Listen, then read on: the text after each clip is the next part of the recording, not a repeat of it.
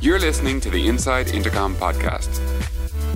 Welcome to another episode of Inside Intercom, recorded live at our recent event on Raising Capital. This episode is a panel discussion featuring Intercom CEO Owen McCabe and the investors who led our Series A and B rounds, Mamoon Hamid, Social Capital, and Ethan Kurzweil, Bessemer Partners. Facilitating the conversation is Kathleen Estreich, Intercom Chief of Staff.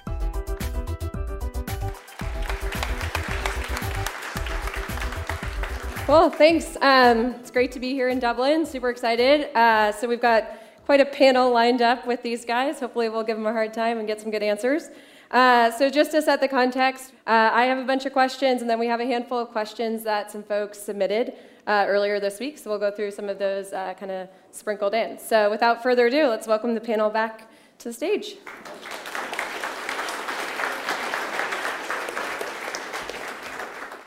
So really interesting to hear earlier about the different stages, the different types of firms, kind of your investment philosophies, which is great. But we've got a lot of CEOs and entrepreneurs in the crowd, and I think they have one very important question to ask the three of you, which is, how the fuck do they get money from you? Fair question. Fair question. Well, Mamoon? First time I've ever seen a VC speechless. First off, Owen says it best. You have to find a way to get to us, or find a trusted source that will vouch for you to introduce us. So, a lot of what we do happens through our networks, the people that we know, and many times you also get approached by entrepreneurs with a cold email, and again, every once in a while you decide to respond, and because generally, I can't think of a time when we've invested in a company that just come off over the transom. I've done it once. You've done it once? Just a few months ago. Good. Good, okay. Yeah, Australian guy. We'll ask in a year again. Yeah.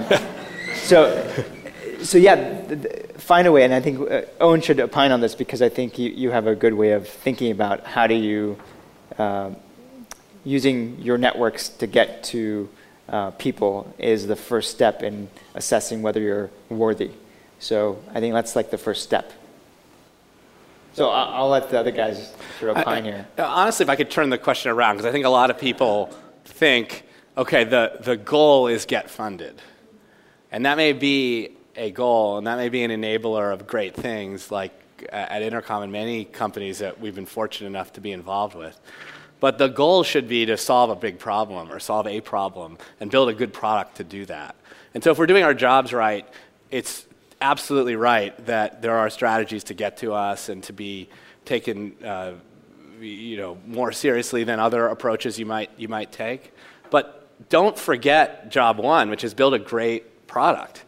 And hopefully it's so great that we realize that. Like in the case of Intercom, we come chase Owen down or you down. That would be my best advice is don't think of funding as a be-all, end-all. Think of it as a means to an end. So, Owen, I'm going to turn this question back to you. Sometimes, if you're lucky enough as an entrepreneur, you get the pick of the litter of investors. So what is your criteria for picking investors? Ethan mentioned, this is either the sign of someone who's bad at fundraising, or maybe it's a really, really smart strategy. Has happened to work out so far. But, I'm a big believer in letting people come to you. I mean, this is just not a tactic. It is actually focusing on building a fucking great company. And that is applicable at every single stage. It is true to say that I had to hustle to raise $500K, $1 million at the start. But we had not yet built a great company and a great product. And when you do those things, money will come to you.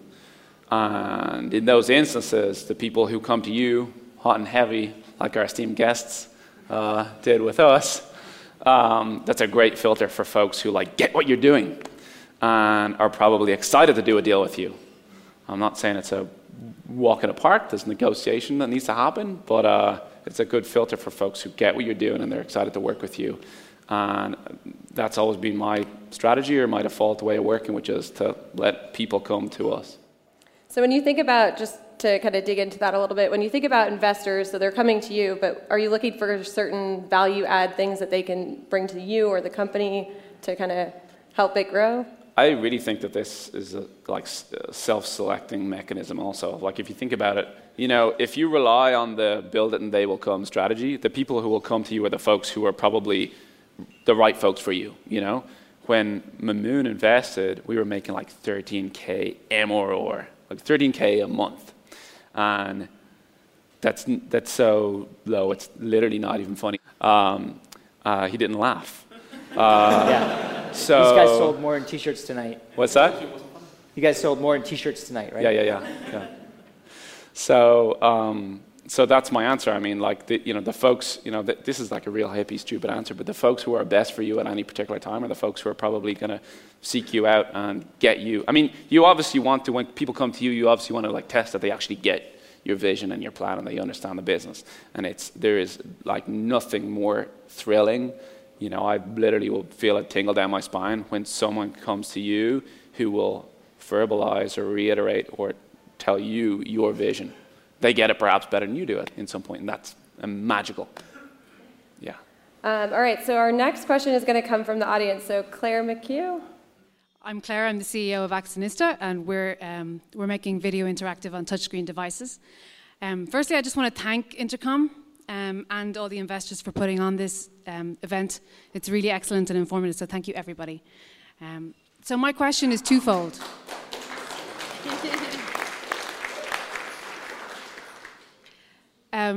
What I'd like to know is how much time do you spend with your companies after investing versus chasing new companies? And what are the types of things that you like to work on with those companies? And that's to anybody that wants to answer that question. I can start. So I would say it's a third looking at new companies, a third spending time with existing companies like Intercom, and a third more general building your firm, thinking about the future, thinking about where you want to invest. So that would be the rough breakdown of how I sort of run my day-to-day or week-to-week. It could be a particular week where you're spending the whole week in board meetings. So that's pretty much the whole week spent on the 1/3. But if you look at across a quarter, it's probably a third. Yeah, for me, I think the 50-50 is about right. It's probably a little more time with the existing portfolio, given just the number of companies I'm involved with and what I like to spend my time. But I try to learn from them so that I can bring that to looking for new things too. And the way I like to provide support, as Owen at the intros, mentioned, we're a big firm, we have infrastructure, we have resources. For things that are sort of down the middle of the fairway types requests, we're recruiting, we've got a recruiting question, we've got a business development. I want to make sure we have the right people to help Owen. It's everything else that I want to, be there for the companies and be available, whatever time it is. So it may be someone's, needs to be motivated or thinking about leaving, or we're trying to recruit somebody great to the business and we go talk to them. It may be doing talks in Dublin for your companies where there's a session set up to talk about fundraising, or anything that's helpful to the cause that our founders say, this is a perspective you can bring. We want to be there. So when you guys are spending time with these companies and these founders, what are the lessons that you keep repeating to these CEOs? So what do VCs know that CEOs might not know? I think just the pattern recognition data. We have 20 SaaS companies in our portfolio. We can metric any company that walks into Intercom, Slack, Box, at the similar stage. So that's an unfair advantage. Obviously, it's all internal to our firm, but that's a data that all startups don't have. We know at month 12 what 10 different SaaS businesses looked like, and most founders don't have access to that data. So, many times we also share it. We've shared it with Owen in the past. Here's look at all your cohort companies and how you look in comparison to all these companies with the names taken out, obviously, just to give you a sense of how you're doing in comparison to all the other SaaS companies in our portfolio. It's a very unusual role as a VC, as an investor, in that there are times when we want to shake a founder and say, don't you see, this is not the way it was done before. But we have to hold back, first and foremost, because we might be wrong. And maybe it's that founder that's going to do things a totally different way that's going to break some new paradigm open that we're not necessarily going to predict. But also, our job is to enable the founders to do their best work, to support them, to help make them as successful as they can possibly be. And so there are times when we want to give advice and it's ignored and it should be followed, and vice versa. There's times when our advice is taken and it should be ignored. And so there is a real, I want to say, a skill or kind of a line that we try to walk around. How do we provide data and information and advice, but not be too prescriptive about it, because we want our founders to feel, be able to surprise us and do magical things. So you should ask Owen if we've achieved that, but that is the line we try to walk. So kind of turning the tables on you, Owen, Intercom's been going for 4 years now. What are some of the biggest mistakes you've made? Wow. And thanks for the question, I guess. Thank you very much. Biggest mistakes. One of the things that I find we end up asking ourselves is, like, did we start sales early enough? Product-oriented founders building product-first companies, all problems they want to fix with product. And they have a build it and they will come mentality. They don't fundamentally understand distribution and the idea that you might need to pay people to sell your product. That's super foreign to product people, very foreign. And, in our instance, it took our now VP Sales, Russ Thaw, who's in the audience somewhere, to come to me and say, I love Intercom, you need sales. And I was like, thank you, I'm not sure about that. And we met for months and months and months, and he eventually convinced me to let him come in and do something useful. And I said, that's fine, but just don't talk to anyone else. And 2 or 3 months in, he very quickly was producing more than a lot of value. And we really saw the benefit of having real humans there to talk to our customers, to help them understand and buy the product. It was amazing. And so maybe that's one of my biggest mistakes, which was to not bring in sales early enough. I'm just trying to be hard on us. I could come up with all sorts of excuses why it was the perfect time to bring in sales. But, I think that's a mistake that product people will make, and that I, as a product person, made, I think. Do you think that sales is the only thing that maybe you brought in a little bit late, or is that one that I should have got a chief of staff earlier. Obviously, self-serving. Yes. And maybe I can defend you a little bit, because I would say that I would have been my job as someone on the board to say, hey, we need sales. My pattern suggests that we should have sales now. But I would defend you saying that I think bringing in a sales culture too early on into a product-centric company may not have been the right thing. It would have maybe informed more than necessary our early product decisions. And again, just believing that Intercom is a special company and there's a long future ahead, to impact that so early on in a way that would have impacted the integrity and the vision of the product, I think it could have jeopardized that. So I would say, I fully knowing we should have brought in sales day one, didn't want us to bring in sales, and that's why I wouldn't have been suggested to you. But I think, in hindsight, I think you could say, okay, well, we should have brought in more sales, we'd be bigger today. But I think we don't know what the side effects could have been if we would have brought in Russ. You're great, but you may have came at just the right time. Yeah, I think it's the right time. Yeah, nice. Cool. So we're going to switch gears a little bit and go to another question from the audience. So we've got Kevin Holler in the audience. Hi, my name is Kevin. I'm the CEO and co-founder of Shake. And my question is more about geographies and locations. So a lot of startups here, Ireland, probably all over Europe, are thinking about Silicon Valley, San Francisco, how they're going to get in there. So my question is, what do you look for in companies that are thinking about going over there? What stage they should be at? and just basically things you're looking out for. I think Mamoon should say something first. I'll just say something because I think Intercom was at a perfect stage when we first took a look, and it was a small team. I think you guys were at 10 to 12 or so, and the first 3 or 4 in San Francisco, there was a product, there was a vision, there's a core founding team that could build and had shipped product, and there was early signs of product market fit, and something that I mentioned earlier in my talk with Owen. So those are the things I think that are necessary and maybe not even sufficient, but that's sort of the right time. And I think it also suggests that to get all those things done, all those 3 or 4 things I mentioned, you probably need to raise some capital here locally on the order of $500,000 to $1 million, maybe even less. So the right time that may be the right time. So what I would say is also to raise your first round of capital from Silicon Valley is probably not the right first step. So I think it's sort of the second step. Just because it's going to be straight up hard. Really You've hard. got no network, Yeah. and you don't really know how the game works there. Yeah. Right? Yeah, you It's don't not have like someone vouching wrong, for it's you. just you're going to spend a ton of time. It's going to be You're very just painful. going to go from conference room to conference room, trying to pitch someone, convince someone, have no one to vouch for you. I think it's just straight up almost impossible.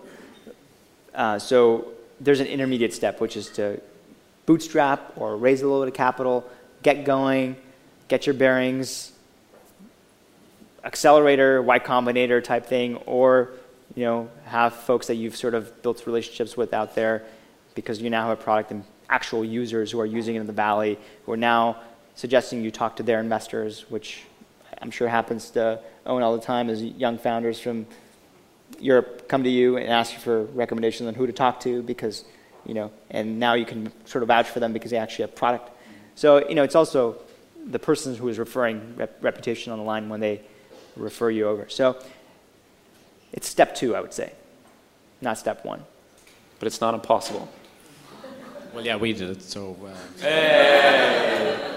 You're good. It's great, yeah. You dropped the mic. I think he did, yeah. What's that? I think he managed to raise over there is what he just said. Yeah. Yes. Cool. Good for you, man.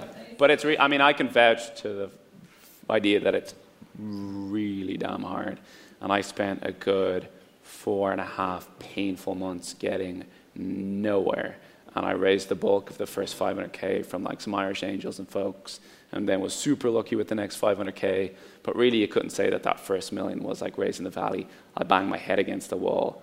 Every wall in every VC firm in the Valley, it's hard. And it's just different when you've got your network there and you've got some momentum. And you're not so green to the game such that you kind of even know how it works and what to say, et cetera, et cetera, et cetera. I didn't until later, so I do agree with you. Yeah, so that kind of dovetails into the geography topic. Let's kind of dig into that a little bit. So you have Intercom, which is, Irish founders, raise money in Silicon Valley, big R&D, only R&D office in Dublin, business functions out of San Francisco. The war for talent in Silicon Valley, we all know, is heating up and has been heating up over the last couple of years. Is this a new trend that you think is going to continue, where companies are going to have different offices all around the world, or how do you see that playing out over the next couple of years? I personally hope so, because I think San Francisco will explode if it continues at the pace that it's been going.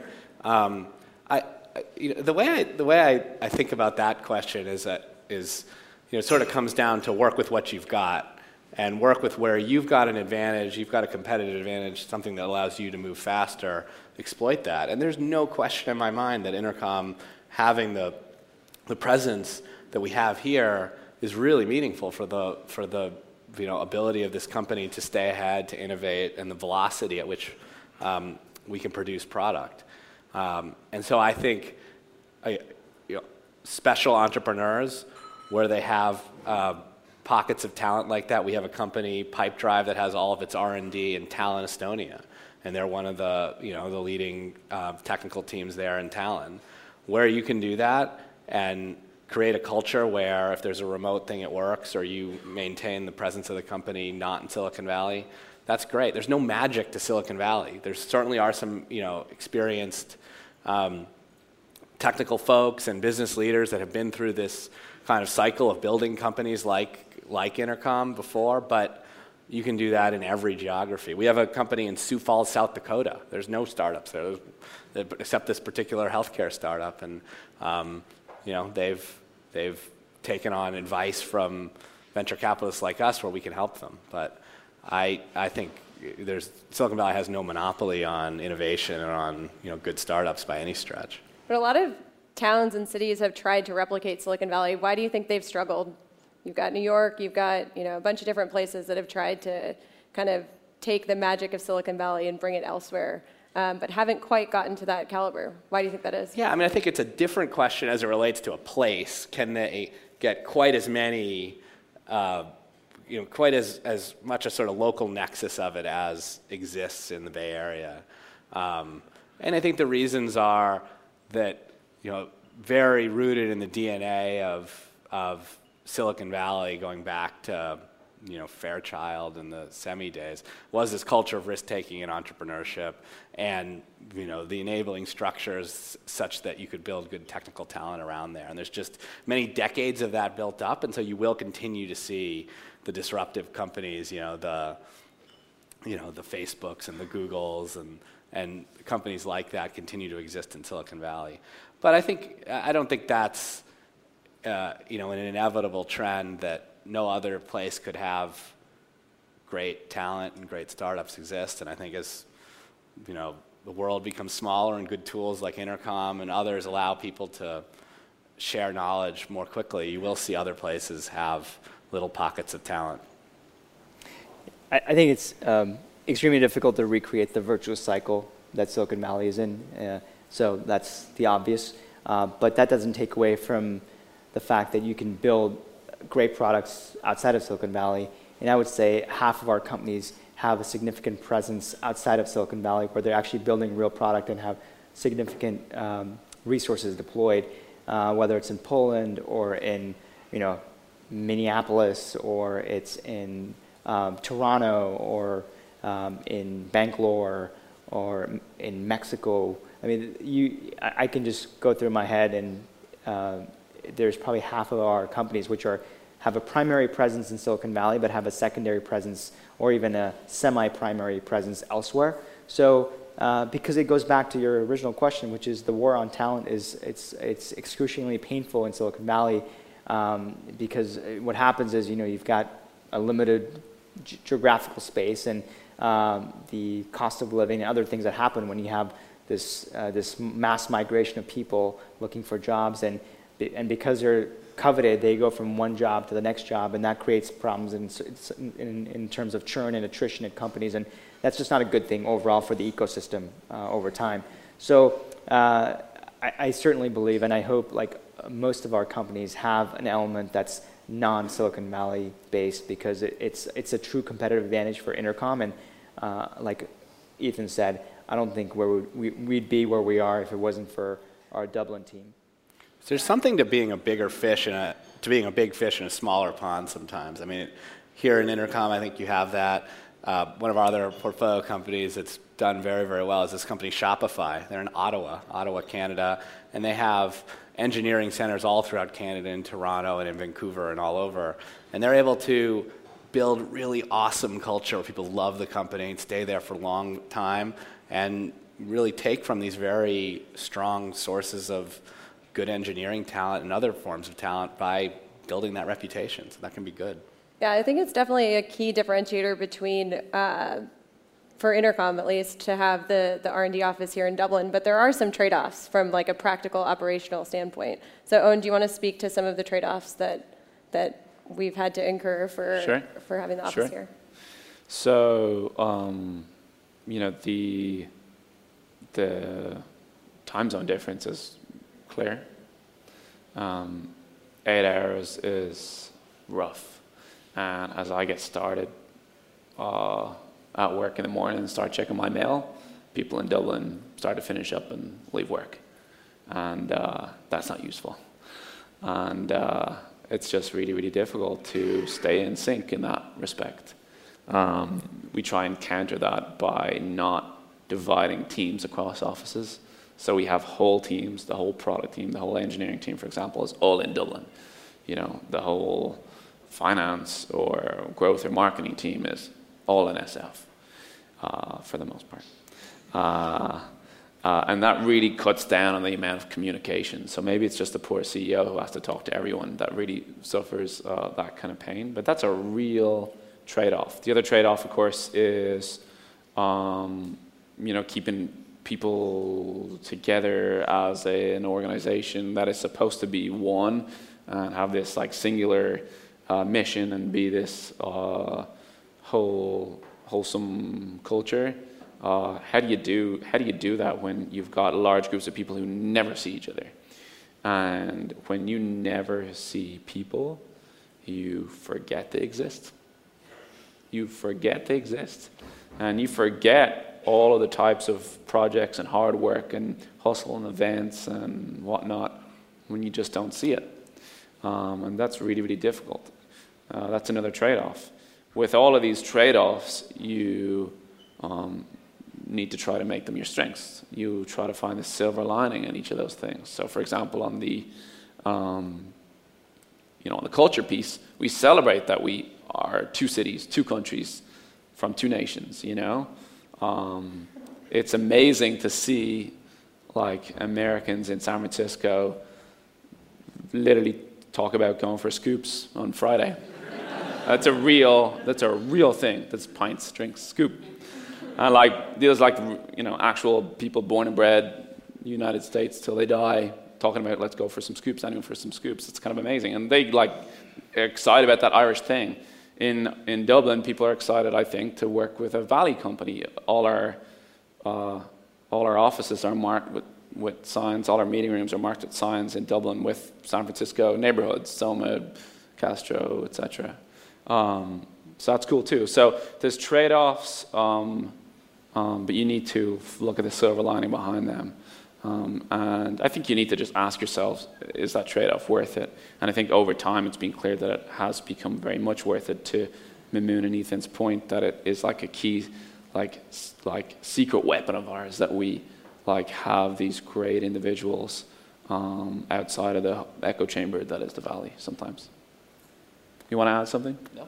Okay, sorry. But it's a pretty unique model in that you, Des, Kieran, and David are all from Ireland. Yep. And then you moved to the States, and then you have obviously very close ties back. 3 of them work in this office. So is this a repeatable model for teams and companies that maybe don't have that to fall back on? I mean, if the model is,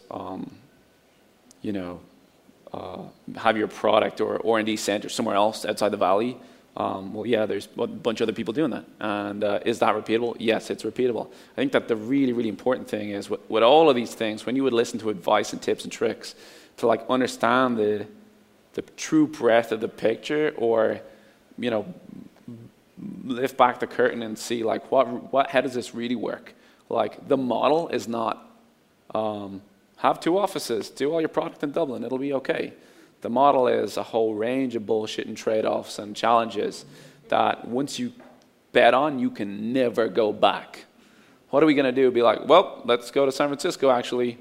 No, we're done. We're here to stay. We're done. And so to that end, if you want to if you would want to look at that model and try to replicate it, like I said, go in with eyes wide open, try to understand all of the trade-offs, the pros and the cons, before you make that decision. So we're going to go to another audience question. Don Moynihan.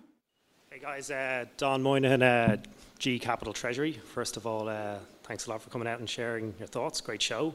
My question is about valuation. So, notwithstanding the recent pop in China, we've been in a fairly benign macro environment. Low rates, ample liquidity.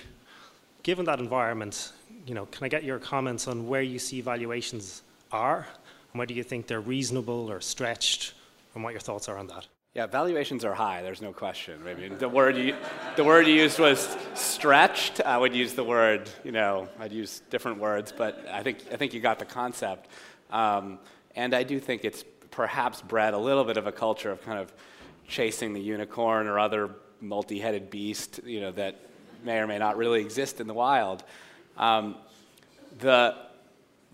sort of repercussions of that are entirely predictable, and that's that people tend to chase these,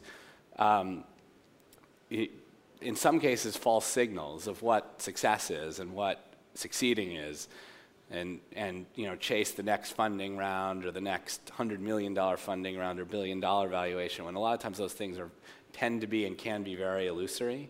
And so I think everything Matt said is absolutely right. Like, the right way to succeed is to build the best product and company you can and control your own destiny, so to speak, and not rely on all of this macro stuff turning out favorably to win. Now, it's much easier said than done, but if you look over time, and you can look in any year, through any environment, through any macro climate, great companies have been started. Facebook was started in 2004, I think. Skype was started in 2001, one of the worst years for funding. Good companies will find a way, great entrepreneurs will find a way, reading the tea leaves, so to speak, on what the macro environment and what the right steps to become a unicorn is not usually or not often the right path to success. So Owen, when you think about raising money based on this, so a lot of companies are getting crazy valuations. They're a little bit ahead of kind of where their actual numbers may or may not justify that. When you think about raising money, how do you think about valuation in the context of that?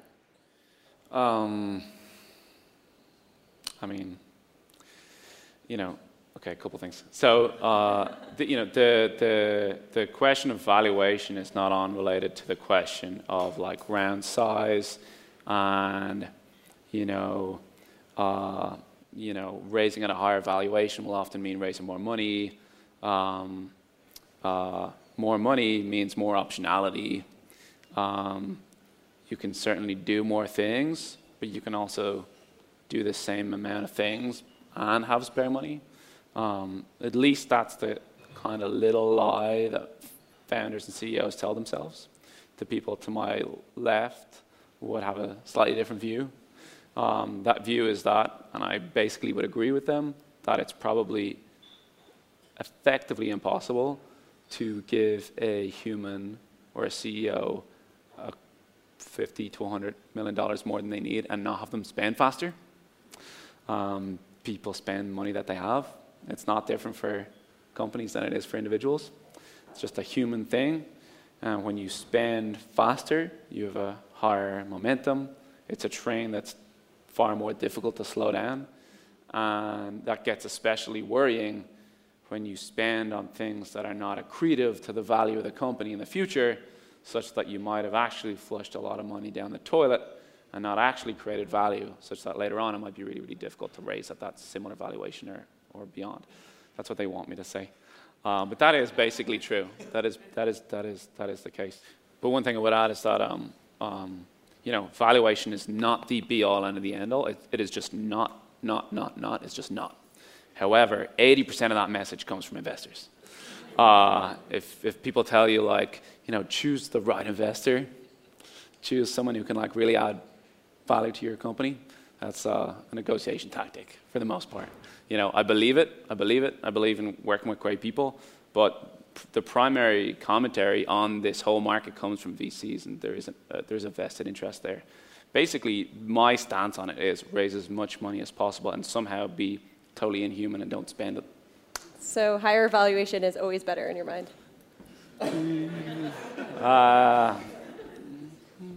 Higher valuation means more money, and then if you can somehow be super crazy unique and not spend it and put it away for a rainy day, then that's a big thing. It's not always better.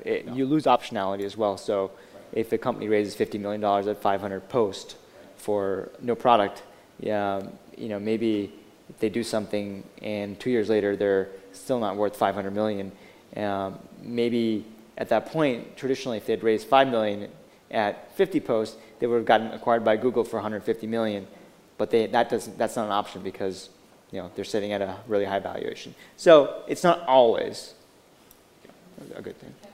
I think that's a problem though if they go ahead and spend that 50 million. You know what I mean? So like if they raise 50 million, but then they only spent as if they had raised 2, 3, 4 million, they had all that money in the bank. There's things that can be figured out. You know, the money is probably going to at least be worth to the investor, to the potential acquirer, what the money was worth to the investors. And it depends also on the terms that you raise that money on. So speaking of that, like, let's hear from all of you of what's one of the bets that you made you very uncomfortable? Like a valuation where you were like, I don't know if I should do this, but I'm going to do it anyways, that ended up paying out. Can I ask Owen a question first? Sure. Sorry, I know I'm not the moderator, but I got to ask this. Because my answer would have been the same as Mamoon's, not always better, but the difference there that you came back with is the not spending it part, right? And before you said, it's hard not to spend money that you have. Right. So the advice exactly. everyone needs, and Correct. So I'm like actually is, agreeing with you how do there. you do that? Right, exactly. Right. Exactly. That's fair. Yeah. And I think the No, I'm asking. Like, no, you're right. Yeah. Okay, okay, I will give an answer. Yeah. The problem, the crux of this whole problem is that the people raising this money, they've never raised money before, they've never run companies before. People have run companies before and made money, they don't make companies again. Mm-hmm. You know, it's too damn hard. It's not that fun. It's fun. Yeah. Some days.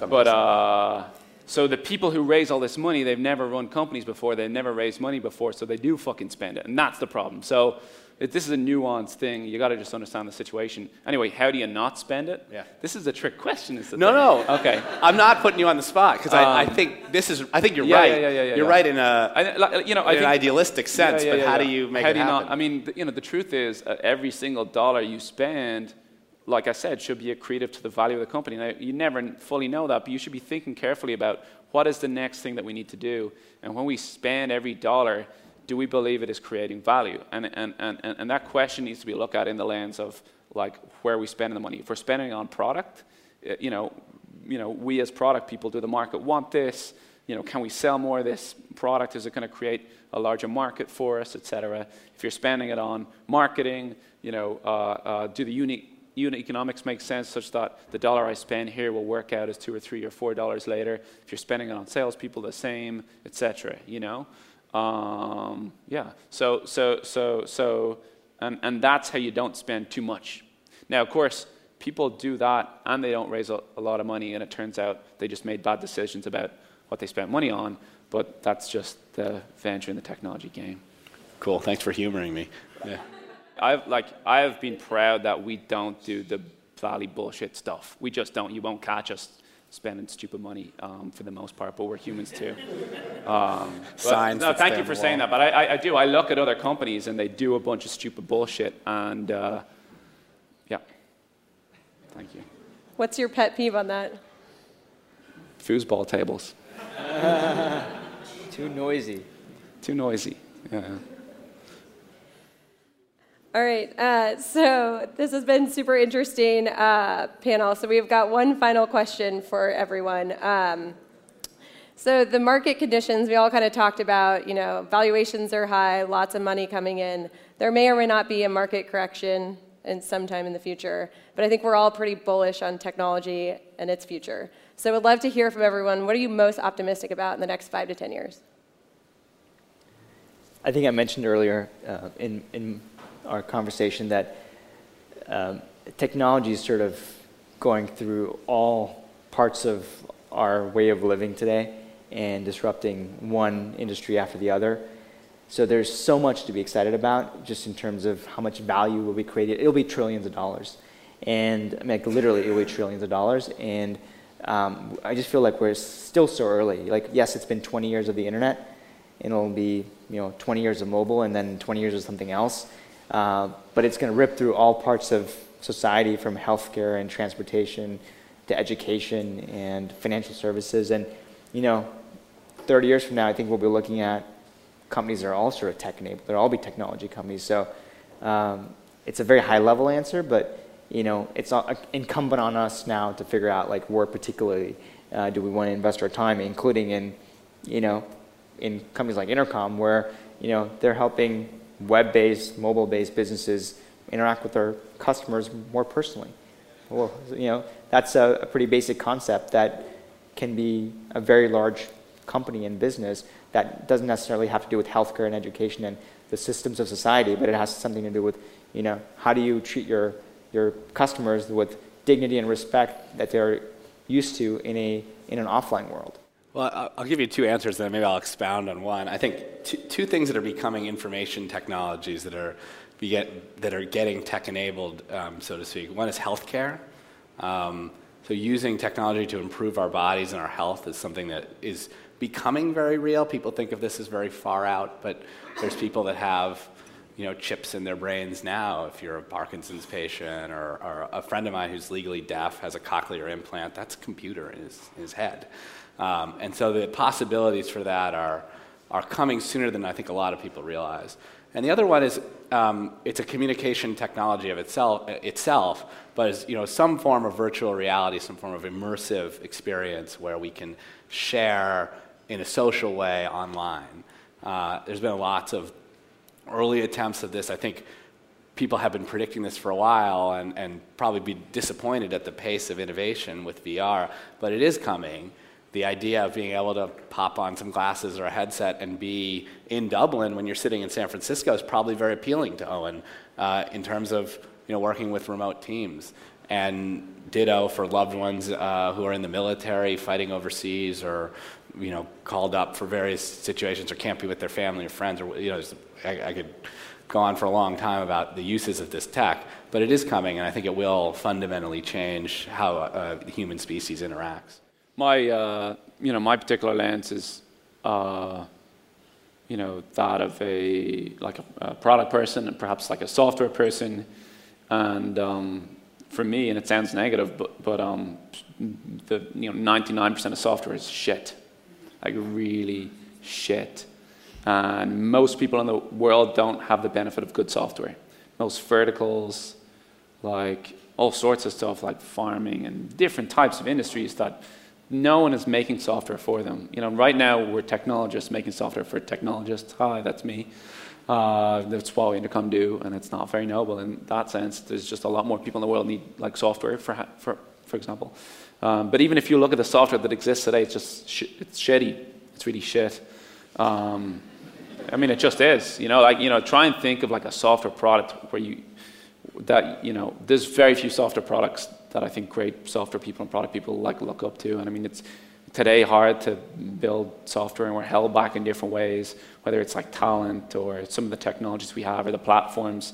Even platforms like iOS is still relatively hard to develop for. But it's getting easier all the time. I think technology now being so healthy, and healthy in a real way, it's not a rational exuberance that we saw in the late 90s, but it's delivering real value to the world. Now that that's becoming clear, more and more people will be studying engineering and computer science. So there'll just be more people in the world using better platforms and technologies. It'll be easier to create this software. We're learning about software, and we're learning about the internet. The internet's still a baby, so we're learning how to make better products. So what I'm excited about, and it's kind of simple, but what I'm excited about is opportunities to make better software for more people. There are opportunities abound. The whole world needs better software. It's just a gaping opportunity. Incredible. Yeah, it's a great opportunity for everyone here. So. Yeah.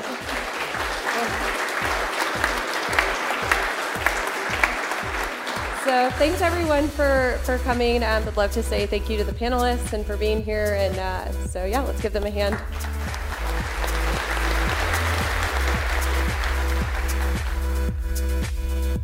You've been listening to the Inside Intercom podcast. For more episodes, just visit soundcloud.com/intercom. And if you want to subscribe, search for Inside Intercom in iTunes or Stitcher. And for even more great content, check out blog.intercom.io.